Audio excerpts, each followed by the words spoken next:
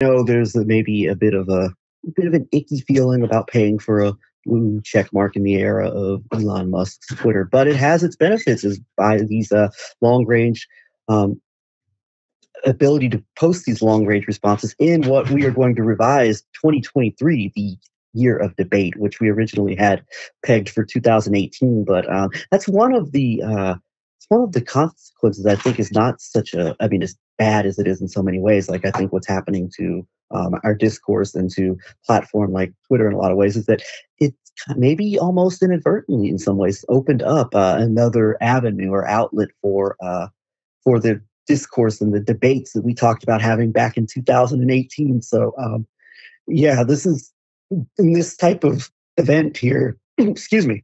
This type of these type of podcasts and your responses to them, I think, really do open up that discourse, or open up to where people who might need to see some of these messages will at least get a basic view on a perspective they probably haven't heard before. So I think that as horrible, I think the manipulation around a web in this case, it opens up parameters for conversation. And it may even, a web might even see like where some of her detractors are also similarly are lacking in certain areas of discourse and analytical precision. So has its benefits. It might feel icky, you might want to take a bath afterwards, but the blue check mark in this case, I think, is actually not is detrimental and problematic. Some people would make it out to be when you could use it for purposes like this. So I appreciate that.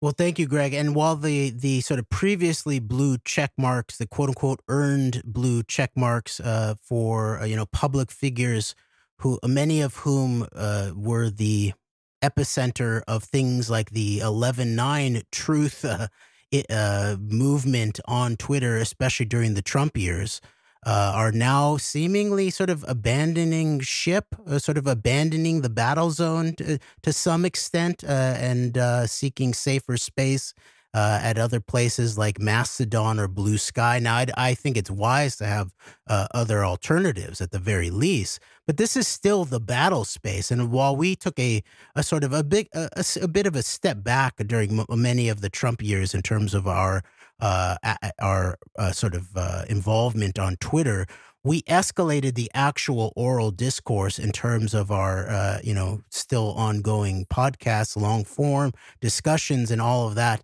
But I think it's a time for those of us, and it's a very small sliver of overlapping concentric circles who are still dedicated to the real aspects of the importance of 9/11 truth and justice, with the combination of 11/9 truth and justice.